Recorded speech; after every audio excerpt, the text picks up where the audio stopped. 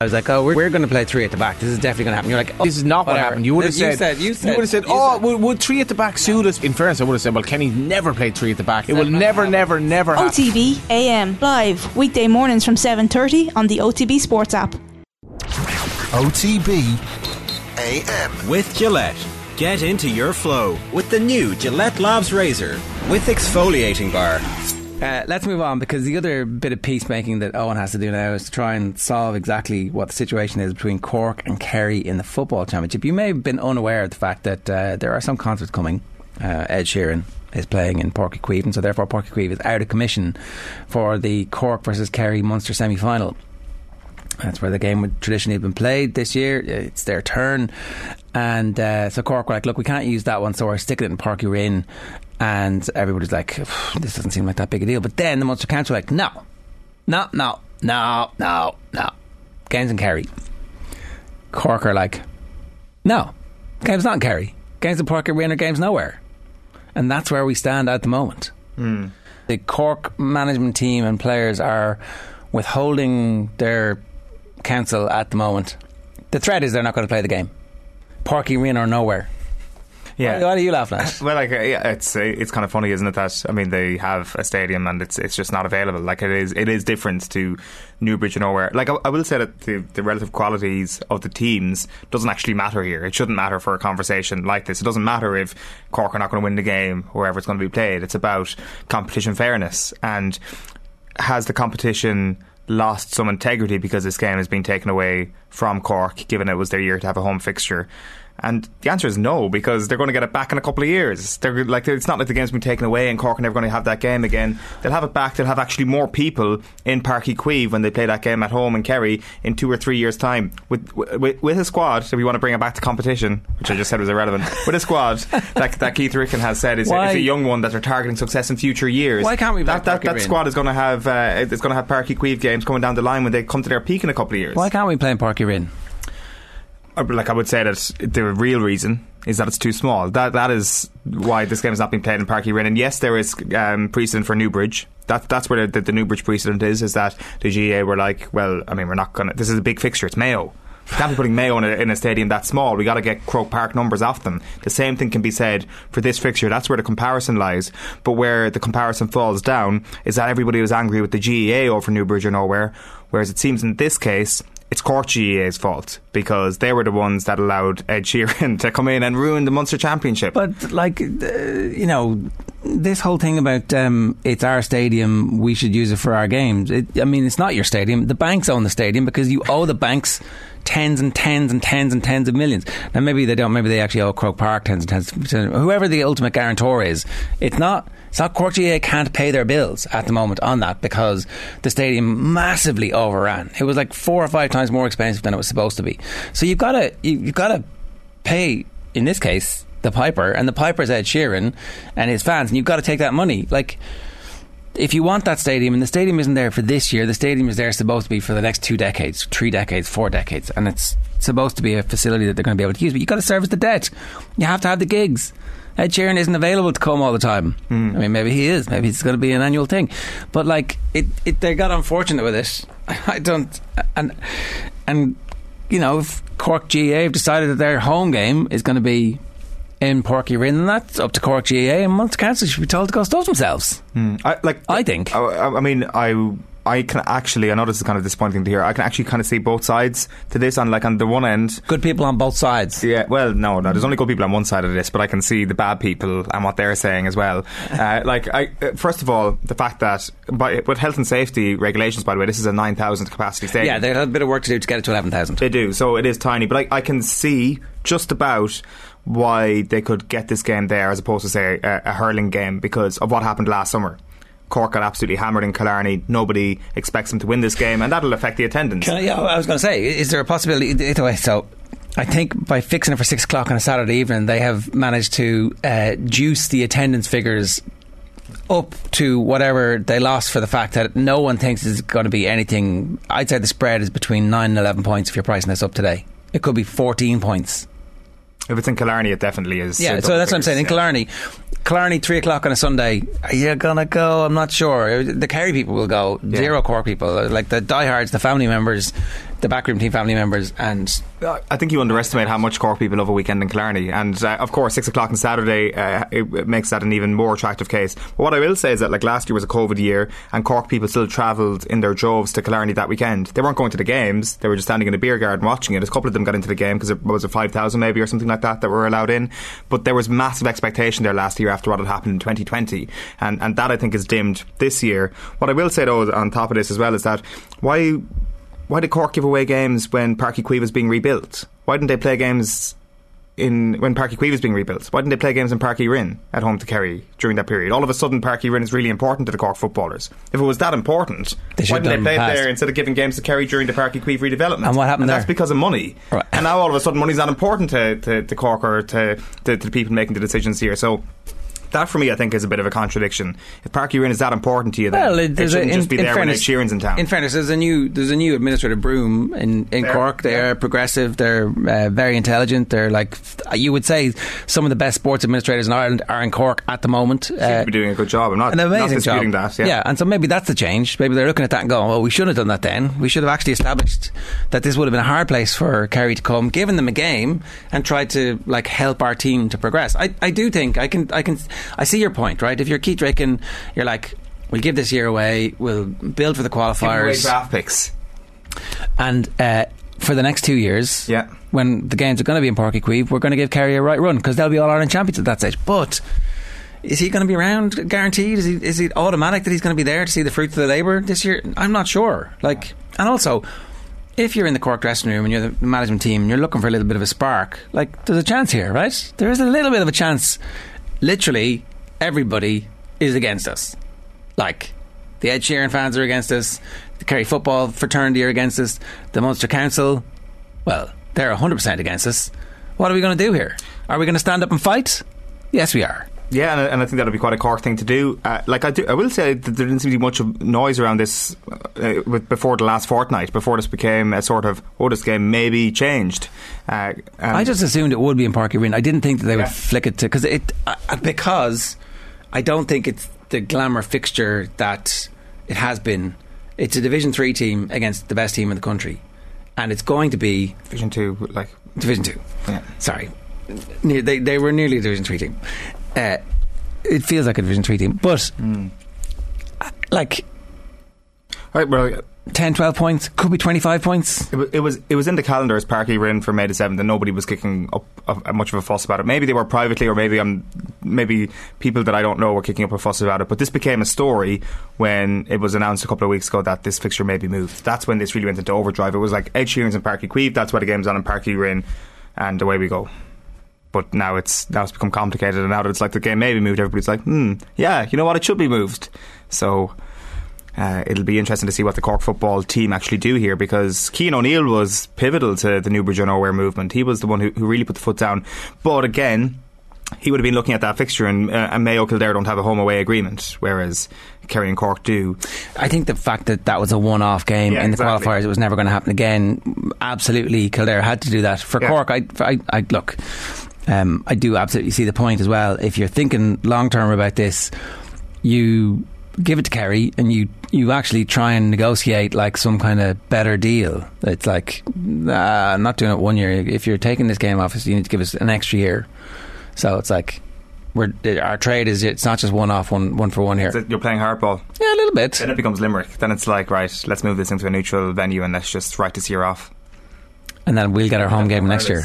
Yeah. They did it with the hurlers, like, and they're going to Semple, aren't they? Clare and Cork that first weekend of May, but that's obviously a different situation. They play a lot of those big hurling games in neutral venues. So yeah, like I'm not sure. I think the reality is that maybe Cork might actually accept it and play the game in Killarney for future years, but you don't know. You don't know what that camp is thinking. You don't know how much they rate themselves. Maybe they have been like keeping the powder dry and are going big this summer. It's going to be very, very interesting to see if there's going to be another element to the story. James O'Donoghue did not believe that they were keeping the power dry, and no, not at all. Neither did Paddy, to be fair. No, I don't think anybody does. No, this is the most written off team that I can remember. Because there was no incentive whatsoever to keep your powder dry in Division 2 this year, given the massive risk of getting relegated, and also the massive incentive of getting into Division 1 again. If they for them to beat Kerry, they need to be as good as Galway, Roscommon, Derry, if not better. and they've proven that they're a step below those teams. Griff says, would Cork GAA have moved to hurlers? Not a chance. Football in Cork is dead. Now, could you not just say they did move to hurlers? Well, like, I mean, they've gone neutral on that one. I'm not sure what their game against Clare, I'm not sure what the original status was. Yeah, I don't know. I think that was supposed to be Páirc Uí Chaoimh, and now they've agreed to actually play that in a neutral ground. Yeah, I don't know. Maybe it would be good if, I don't know, do Cork need 2 stadiums? They probably do for the league. Páirc Uí Chaoimh might be too big for all those league games, but you suspect next season when they'll play as many games as they can in Páirc Uí Chaoimh, right? Well, Páirc Uí Chaoimh is perfect for a league game at times when you've got 10,000 people in there. Like that's what you're kind of maxing out at quite often, especially in the early stages of the league when the weather is cold and miserable. Michael O'Connor says, off to football again this morning. I love the balance. Tommy Walsh is going to join us in 5 minutes, so we'll be off to hurling in 5 minutes, and we just were talking about the soccer team before that and the rugby team. But sure, look, which is technically football, I guess. He could have been talking about either. Perhaps he's one of those. He's got a universal view when it comes to the word football. He likes everything. Fair enough. And it's a style. Peter says, I suppose the real question is, will Kerry play their A team? Maybe not. I mean, they shouldn't. They can be vanilla all the way through to the All-Ireland semi-finals this year. They'll be on the beach. They'll have won the big one this weekend. A reminder, OTB AM is brought to you live each morning by Gillette Labs for an effortless finish to your day. Massive night in the Champions League last night as the second leg, Barcelona beat Real Madrid 5-2, 8-3 on aggregate before a full Nou Camp. We talked with Emma Byrne about this. She was actually commentating for Barca TV for their English language version yesterday, and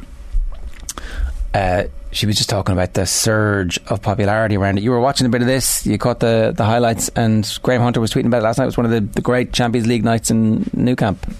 And the thing is, if you close your eyes and listen to some of the goals, especially I think it was Claudia Pina's goal, which put Barcelona back ahead on the night, it was that same sort of, that guttural roar that you just see Messi celebrating to. It sounded exactly the same, which you kind of don't really have in English football at all, which was remarkable. And like, it was for quite a section of the game, looked like this might actually turn into something that Real Madrid might be able to cause some sort of comeback, because they were 2-1 up on the night, and a couple of the goals were absolutely incredible, like that Zornoza goal that put Real Madrid 2-1 up on the night. It was like Patrick Schick at the Euros last year, right in front of the centre circle. She spots the goalkeeper off the line and over the head. The flailing image of the goalkeeper trying to get it just completely adds to the goal. And then that Claudia Pina goal, as I mentioned, just an insane chip from the left hand side, wasn't it? So those two goals in particular just were of unbelievable quality. So Barcelona and Paris Saint-Germain into the last 4 of the Champions League. You've got Wolfsburg against Arsenal today at 5:45, and then Lyon Juventus as well, the other of the last 8 games. Okay, Peter's been back in touch to give out to us. You missed the Ed Sheeran pun, lads. I suppose the real question is, will Kerry play their A team? Are you an Ed Sheeran fan? I am aware of the catalogue. I used to be a bigger fan, but then he appeared on Game of Thrones. You were like, oh, he's jumped the shark. And that's it exactly. No, not really. I was never a massive fan, but he's I can see the appeal to an extent. Go on, explain the appeal. He's got a radio friendly tendency to produce music, and people like that. He's been doing it for a decade now. I'm just looking here. The first album was released 2011. Yeah, and that went massive. That was massive. Yeah.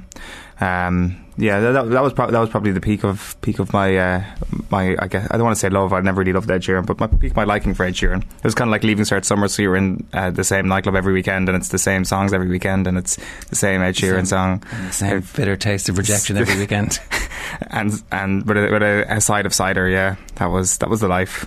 I miss those days. OTB AM.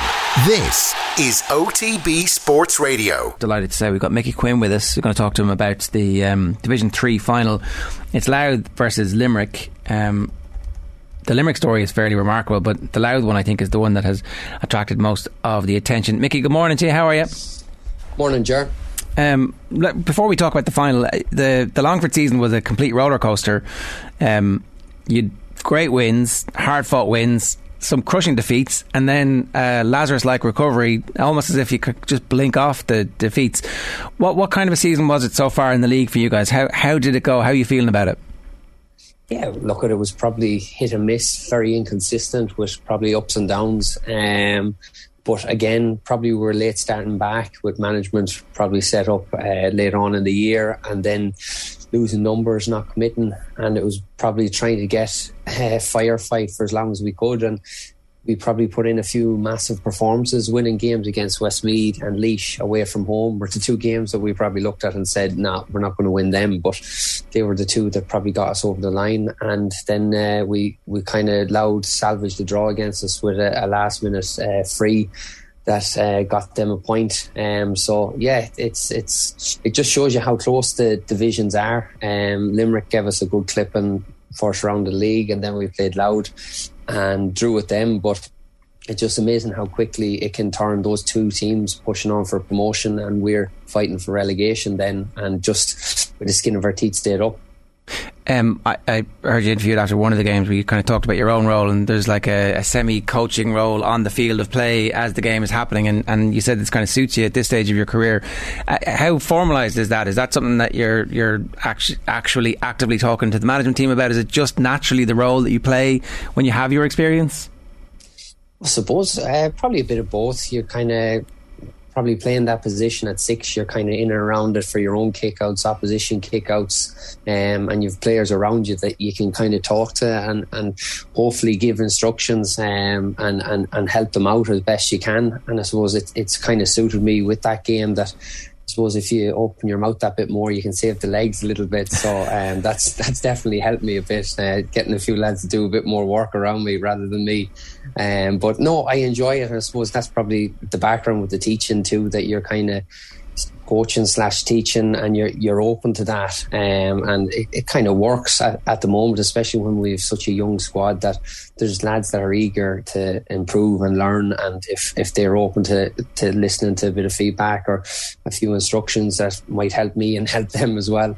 I remember talking about Dennis Connaughton years ago, talking about how difficult it was to get people to commit, because the inter-county grind is difficult, particularly when there isn't a whole heap to look forward to. You talked about getting lads to commit at the start of this season. Was there a particular reason why it was difficult this year, or what was that like actually compared to previous seasons? Probably just the unknown there of what was going to happen and what the new setup was for such a long time, and it was an easier option for guys to probably opt out than opt in. And the other thing is probably with the last 2 years that we're after having, people have probably realised, look, there's more to life than just training 3, 4, 5 times a week, and they start to realise, okay, hang on a minute, I can take a step back here and I might come back in a year or 2 time and stuff like that. And that's probably happening a good bit in Longford with guys opting on and off for a year or 2 here and there. And you can't blame guys either, because I think the thing with Division 3 and 4 is that carrot there of what the reward is for players, it probably isn't there as much as the Division 1s and 2s, and there has to be a huge element of enjoyment in what you're doing in order for guys to commit and stay involved in setups like that. So I think that's a big thing that it's across the board, that enjoyment has to be there. And look, at if you're not winning and the divisions are difficult and you're coming up against teams that might be giving you a clipping, but you'd hope with the Tailteann Cup coming on board and Division 3 an opportunity there playing teams on the same level as you, that you can probably entice guys to stay around that little bit more. Are you excited for that, actually, the Tailteann Cup? Excited and wary of what way it's going to pan out. Like, you kind of look at it now and you see the teams listed out after the weekend, who's going to be in it, and you think, geez, that could be a ding-dong battle. Like, I don't know what your odds on and who's going to win it, because you're looking at some of the teams there from down to Cavan, if they end up not progressing on in the provincial championships, that there's a huge opportunity for up on 7-8 teams that could actually contest it and win it, but it all depends on what happens from the gap from league to provincial championships, and then the next gap from provincial knockout to when the Tailteann Cup is played. And a lot can happen with guys maybe opting off, or maybe morale been low after a defeat in the provinces. So yeah, it's I think that adds another layer to it, that there's so many teams that could put their shoulder to the wheel and really win that, and hopefully it gets a promotion that it deserves.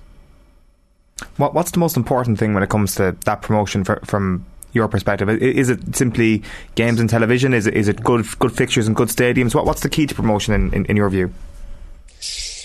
Yeah, I suppose it's probably a mixture of everything. It's the lead up to it. Like, I think probably 2 weeks out from a competition like that, there should be a big selling point of probably the players and the promotion of it, and then kind of getting a brief run through of the different counties and where they're at, and see that it is important to those counties, and then again that it's promoted to fans that, you know, you're looking at the Division 3s and 4s this weekend, and you're looking at probably the key players for Limerick and Louth, and thinking, right, there's not too many people that have heard or know a whole pile about these guys. Like Sam Mulroy has probably hit the headlines this year a lot more than others with his score and exploits, but there's an awful lot more players in Louth and Limerick that have brought them to that level, and seeing more game footage of these players will give people an appreciation. Well, Jesus, there is good players out there, and it's not just your one or two big names per county. Like, there's more than that, and you know, if you were to name off one player from each county, I think everyone's probably able to do that, but when it comes down to seeing more game time and footage, you get an understanding and appreciation that there's a lot more out there than just the guys that kick the scores. In terms of this game this weekend, how important is it for Louth and Limerick? Because they're both on different journeys, but it's fairly similar in terms of the turnaround that they've experienced in recent seasons, and you can kind of see how a season, it's not going to be derailed because it's been a brilliant season. Whatever happens from this point forward, promotion to Division 2 for both those teams next year is going to be a huge thing for them to be able to hang their hat on. But a little bit of silverware along the way is a massive shot in the arm. So you can see how, for some counties, these games have in the past not actually mattered that much in the grand scheme of things. But for these two, it feels a little bit different. Yeah, I think that's something that probably creeps up a little bit in some of the divisions that, or those finals, that it's an opportunity there for silverware for Division 3 and 4. And once you get to Croke Park, you have an opportunity to win something in Croke Park, whereas we'd probably be on the other end of that when you get to Croke Park, it's not really much of a reward playing in Leinster semi-finals against the likes of Dublin. But I think they're really, how both teams probably got back to training probably last night and reassessed where they're at, and probably strapped up after probably a tough league campaign, and injuries are fairly good, but both teams will be really pushing to try and get a bit of silverware, and that kicks them on for the Tailteann Cup or the Provincial Championship, that they can actually, okay, our season isn't finished here, you're getting an extra game by playing a league final, and then you're off into your Provincial Championship, see how that goes, and then Tailteann Cup. And I think that was probably the most enjoyable part for any year that I would have played in. It's playing the most games, and there's years there where you might play 2 championship games, and some years that if things go well you might get 5, and getting more games in, whether it be a league final, Tailteann Cup, championship or the league, that the more games you play, the more you're going to come together as a team and learn and improve. Yeah, I mean, it seems like basic arithmetic. Games are great. We like games. We should have more games. I mean, I realise it's taken us 35 years to get to the point where we're going to have a bit of a dog's dinner, but at least there'll be some more games. So maybe we take the little victories along the way. Tell us about Sam Mulroy and how good is he? Yeah, look at it probably Mickey Hart's setup that he has there, with whether it be with Tyrone or with Louth, he's built his team around the way Sam is playing and what he offers to the team. Do you know, there's nothing new or groundbreaking with what Mickey's doing. It's probably the same canvas that he's working off. He's set up really well defensively, and then when you can try and counter-attack from there and create the scoring opportunities, that Sam has been the one to chip in and get those scores. But you know, Kieran Byrne, Bevan Duffy, Conor Grimes, there's a few other guys, Tommy Dernan there at midfield, that has been probably long servants for Louth, and they've offered something else there, in that probably setting up defensively and giving opportunities to Mulroy and other guys in the forward line like Grimes and that to get scoring chances. I was going through it there. I think he's 42% of Louth's overall scores, but of that 75% of his scores, I think 45 points from frees and 45s. So like there's definitely a game plan there to play a strong running game, and if they're running at you hard and they can draw fouls, they'll draw fouls, and they're quite happy to take their frees, slow the game down and play it on their terms. And the way Mulroy is kicking, just outside the 45 with his scoring range from frees, and you've probably seen highlights on that some of the frees he scored, and the one against us to level it at last kick of the game, it was like that. It was on the edge of the 45 and strong wind against him, and still managed to kick it. So that's a massive addition to Louth and the way they've set up.